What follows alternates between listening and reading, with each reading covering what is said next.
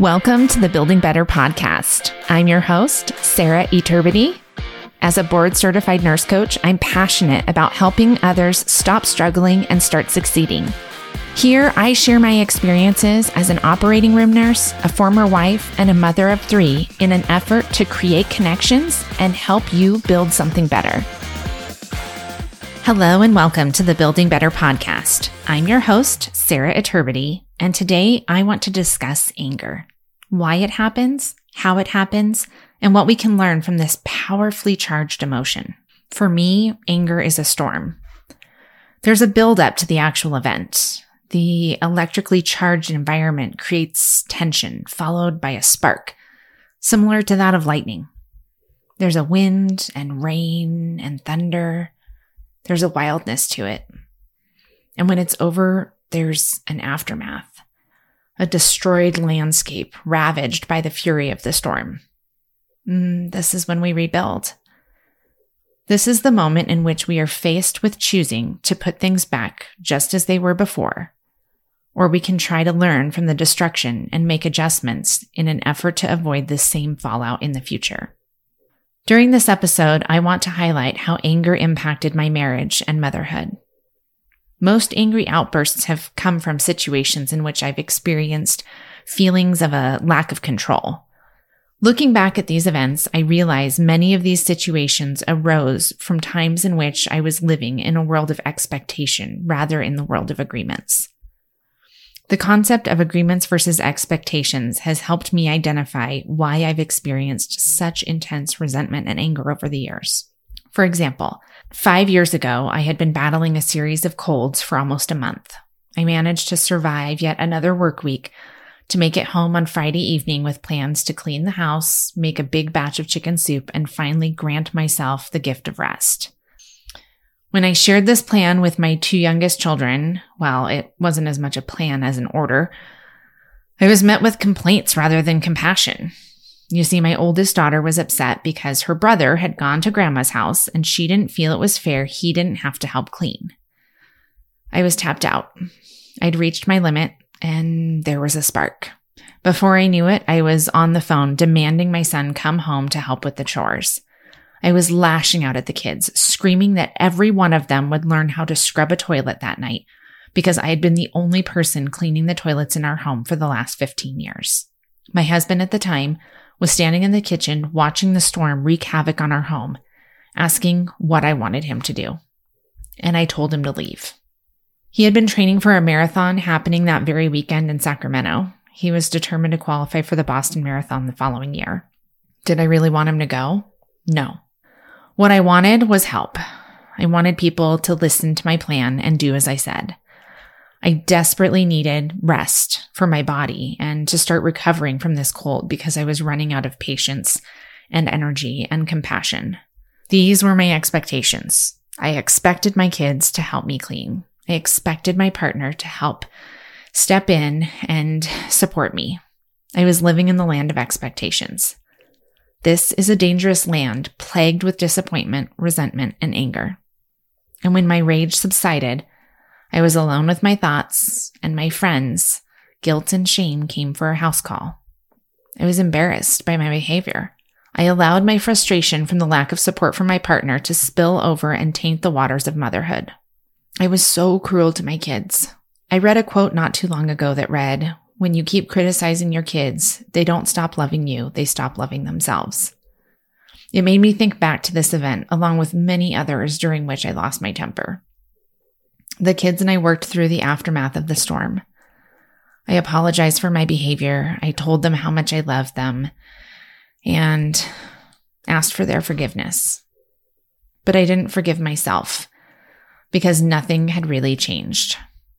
By Sunday afternoon, I was determined to reclaim my role as Mighty Mom. It was the first weekend in December, and the kids helped me drag the very large artificial tree into the family room for assembly. Just putting the tree together and getting lights on it in preparation of ornaments took at least a day's time. As the evening rolled around, I received a call from my then husband. He began to tell me he had locked himself out of the condo I'd rented for him and had nothing with him other than his keys and his phone, which was about to die. The charger, of course, being inside the condo. He began to tell me he needed me to rent him a room somewhere for the night. Resentment set in. This was again the build-up to another storm. I asked several questions. Had he contacted the landlord? What about a locksmith? Money was tight, and the thought of spending more for an event I was already upset about was causing even more tension. I remember feeling as though my blood was boiling. My neck felt hot. My jaw was clenched. How dare he do this? Didn't he realize I was using what little energy I had to try and make the magic of Christmas happen? How can I properly raise 3 kids if I was constantly being asked to fix things for him? And then the line went dead. My mood had shifted, and decorating had become a chore rather than a celebration. I began being critical of everything the kids did. For a few years, the family joke was that it wasn't really tree decorating until someone was crying. That night, it was my oldest daughter. My husband made it home the next day, and as the aftermath settled, we moved on with life. Again, nothing had changed. The truth is, I could fill 100 episodes telling tales of moments in which I had expectations in my head, but failed to communicate my expectations and seek agreements. Ultimately, this left me feeling frustrated. I was harboring resentment like a squirrel hoarding nuts for the winter, and on many occasions, I lost control and had angry outbursts.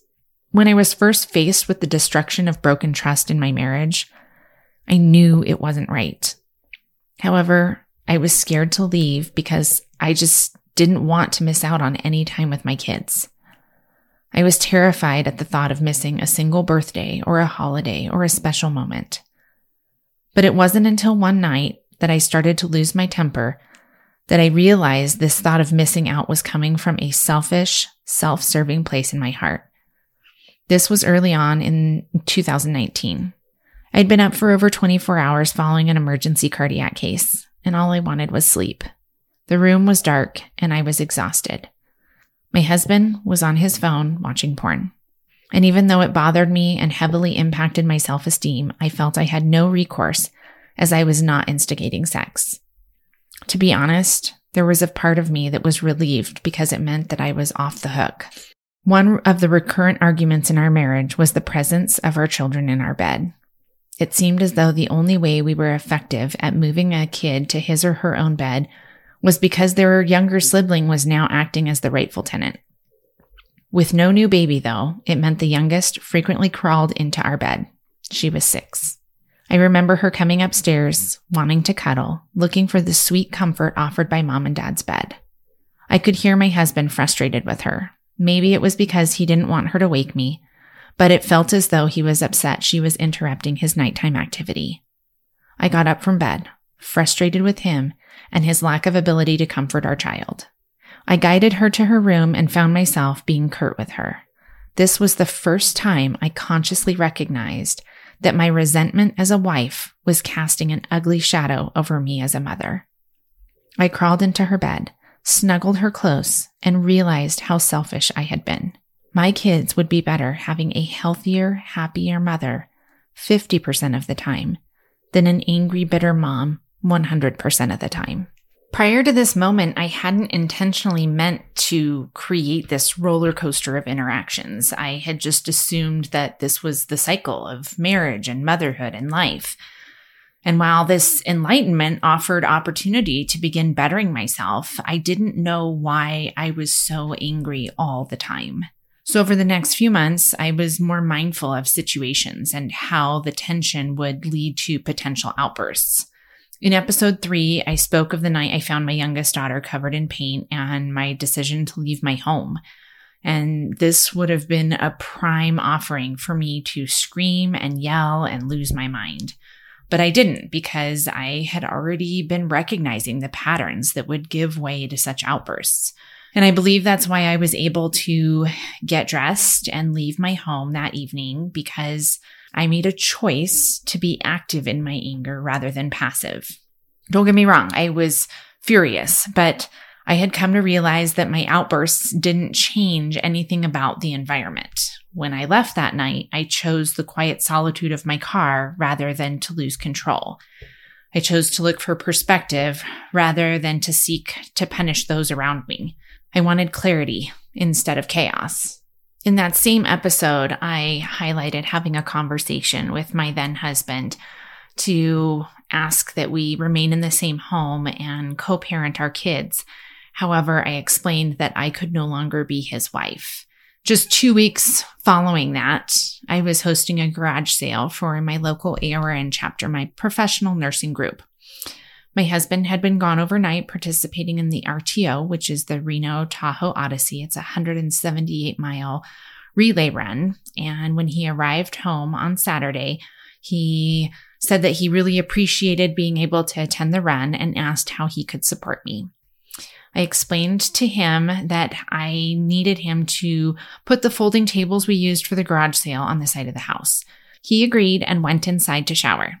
I wrapped up the sales, packed items in boxes, and moved the tables to the side of the garage, ready to be transported to the side yard. An hour or so later, after cleanup was complete, I told the kids it was time to head to Grandma's house for their weekend sleepover. My husband was in bed watching TV. Me and the kids piled into the car, and as I closed my door, I saw the tables in my side mirror. I was disappointed. I was frustrated, and I was pissed off. I got out of the car, carried the tables to the side yard, and heaved them atop the shed. After dropping the kids off, I returned home, and my husband attempted to interact with me, but I was quiet. When pressed for details, I commented on the tables. And rather than an apology, I was questioned as to why I hadn't just come upstairs and told him to get up and move the tables. I began to explain that the amount of time and energy it would take for me to have gone upstairs and demanded he get up and get dressed and move the tables was more than me just moving the tables myself. Following my decision to separate from my ex-husband, I was able to finally begin speaking more openly about my fears and my frustrations. I no longer felt I had to hide the shame of my marriage and sought advice from family and friends. I was visiting with one such friend shortly after the table incident and explaining that not only was it frustrating, but it was further complicated by my inability to explain why I was so frustrated. She went on to introduce me to a term called the mental load. She shared with me that there had been a study about the stress that mothers experience because moms are often in charge of coordinating not just a career and raising children, but running the household, coordinating appointments, calendars, handling transportation, and that there is a certain level of stress that accompanies handling and managing all these activities.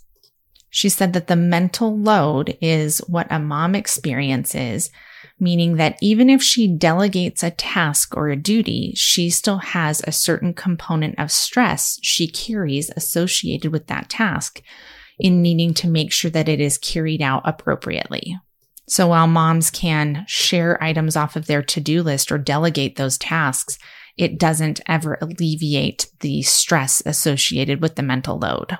I was fascinated. I started researching, looking for articles, explanations, details, because I wanted to understand if this was truly what I was experiencing. And during this process, I came across an article in which a mother shared her story. It was around Mother's Day, and her husband had asked her what she wanted for Mother's Day. And she asked him to please find a housekeeper to come in and deep clean one of the bathrooms. And she went on to detail it wasn't necessarily having the bathroom cleaned itself. It was that if she was carrying out this task, she would call a number of different services. She would take the time to get the quotes, compare the value that she saw in the quotes, and then decide on actually who she wanted to have the bathroom cleaned by, and then have the bathroom cleaned. So it was the mental load associated with the task that was the true gift. It wasn't necessarily the gift of a clean bathroom. Lo and behold, as the story continues, her husband hems and haws. He thinks it's kind of a silly gift. He asks her over and over if she doesn't want just a nice piece of jewelry. And ultimately, he calls one place, decides it's too expensive, and opts to clean the bathroom himself. Well, in cleaning the bathroom himself, not only does he still task her with taking care of the 3 kids that she has to watch while he's cleaning the bathroom, but it wasn't done by a professional, and he didn't do what she actually asked. She went on to give other examples, such as her husband is extremely tall and she is rather short. And so when he pulls down a box in their closet and leaves it on the floor, she can't easily put it back up. She has to go all the way downstairs, get a chair, carry it up to their bedroom, and then put it in the closet and put the box back on the shelf. But her frustration came from the fact that her husband had pulled this box down, left it in the middle of the floor, and had stepped over the box a number of times throughout the week before she took it upon herself to put the box away. And in all of that experience, her frustration lay with the fact that she was carrying this mental load and no one was helping her. I shared this article with my husband to help paint a picture and illustrate that my frustration hadn't merely been about something as simple as moving tables. My frustration, my resentment, and my anger were growing from constantly being taxed with the burden of the mental load, coupled with a lack of insight into this dynamic. Imagine that you're at the bottom of a drain. You can see a light above, but you do not know what's beyond the edge. You're trying to cry out for help, but every time you open your mouth, water rushes down the walls, pouring over your face, and you feel as though you can't breathe. It's exhausting. Up above, your kids, your spouse, work, family, friends, all keep pouring water down the drain because that's what they've been conditioned to do. More water comes down the walls. You feel as though you can't breathe and you're growing so frustrated. The only way to stop the water is to try and explain to the people up above that you are drowning, but you can't. You can't even breathe.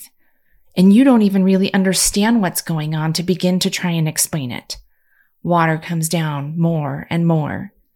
You feel things are slipping out of your control, and in a final desperate attempt to survive, you feel anger rage up inside you, and you start to scream. This is what anger looks like. This comes from frustration. This comes from not understanding. This comes from not being understood. Now, for all you mothers listening, maybe this description brings forth a specific time in which you felt the mental load crushing down on you. Or worse, maybe you are deep in the cycle of struggling to survive and you feel as though I'm describing every single day of your life right now.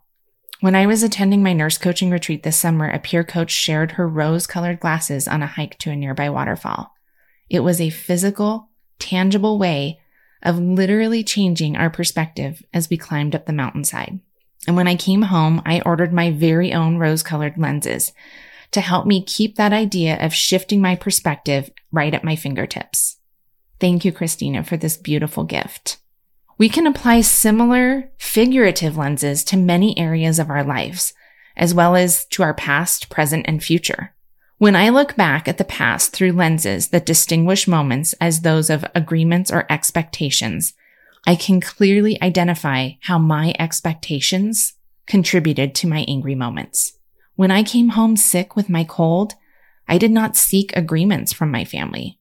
I did not ask for support in cleaning the house and cooking soup, nor for my partner to support me. Now, this is not to say that everyone's just absolved if someone does not ask for help. There is clearly an expectation of mutual respect and responsibility within relationships.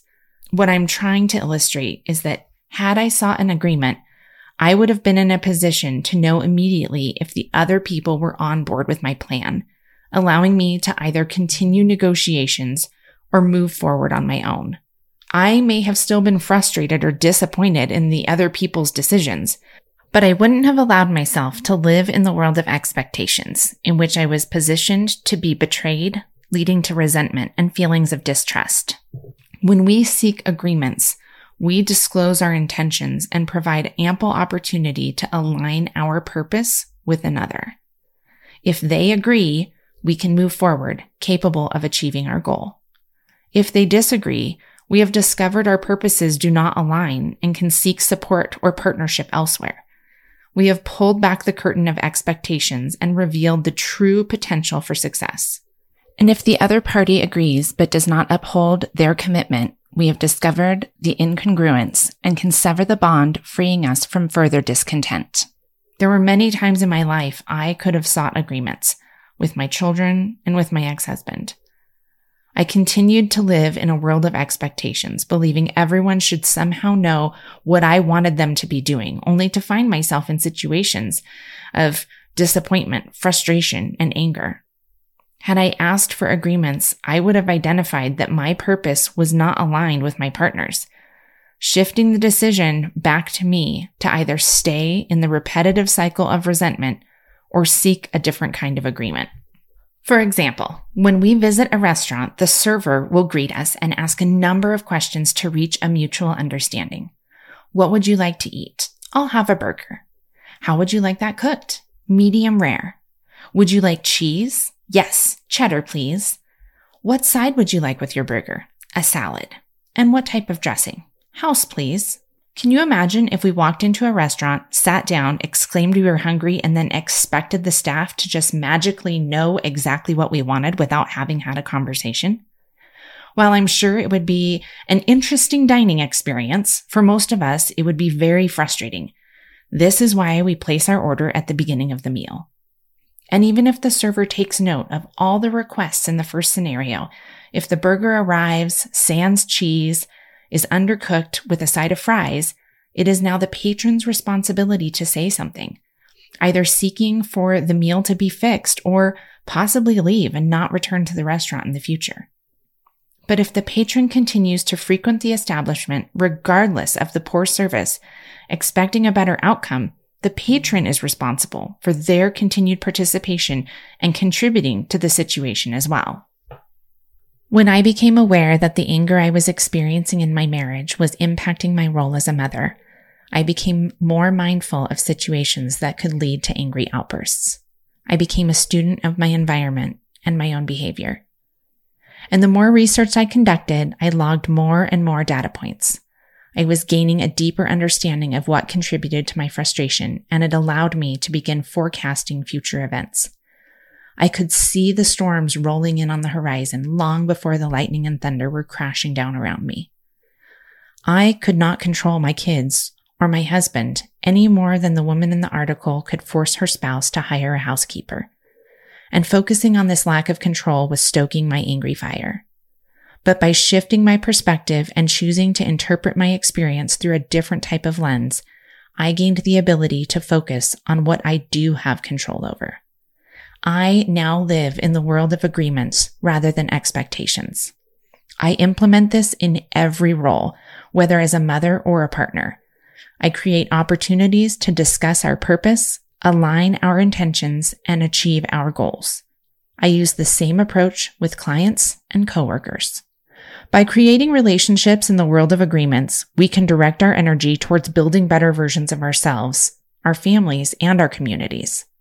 Through these conversations, we gain clarity, uncover misperceptions, allow for greater understanding, and ultimately foster deeper, more meaningful connections. But most of all, we gain the opportunity to identify instances of disagreement, during which we can attempt clarification and then often receive the gift of choice. When posed with the reality that the agreement you want is not aligned with another's intent, you are then tasked with a decision. You can either extend an ongoing invitation for disappointment, frustration, and anger in your life, or you can choose to see the value in the lesson and opt to align elsewhere, whether it be with yourself or someone else. I felt I was alone in my marriage. I carried the majority of the responsibility within our home, and while I was capable of completing the tasks, it was the resentment I felt towards my partner and the lack of support that weighed me down like a wet blanket. When I stepped out of the world of expectations and realized I would not be able to attain an agreement within my marriage that was aligned with my purpose, I was gifted the opportunity of choice. If I was going to do it all on my own, I wanted to be free from the anger and truly be on my own. I aligned my purpose with my values and finally stepped into my true role as a mother and a woman. If you are experiencing moments of intense rage or are plagued by frequent frustration, resentment, and anger, I hope this episode provides you with a chance at insight. I implore you to study your environment and your behavior. Ask yourself how you can be more active in these moments rather than allow the anger to dictate your actions. Walk away. Meditate. Go to another room and breathe. In the next few weeks, I will be launching a series of 5 to 10 minute guided mindfulness practices, which will be available at no charge through my website. One of these will be for moments of impending angry outbursts, and yet another for the aftermath that follows, to help you cope with the guilt and shame that we've all experienced after these outbursts. I want to help other mothers in understanding the draining impact of the mental load, identify ways to recruit help from their families, and how they can begin building a better understanding of their emotions. Message me and discover how we can work together to stop struggling and start succeeding. Thank you for joining me today. I am honored to connect with you and grateful for the opportunity to be of service. If you have a comment, question, or an idea for the show, please send a message through Instagram, Facebook, and my website, buildingbettercoaching.com. Please take a moment to share this with other healthcare workers, moms, and parents looking to support their kids. I've been called to help people stop struggling and start succeeding, and it's listeners like you that help me fulfill my purpose. Thank you.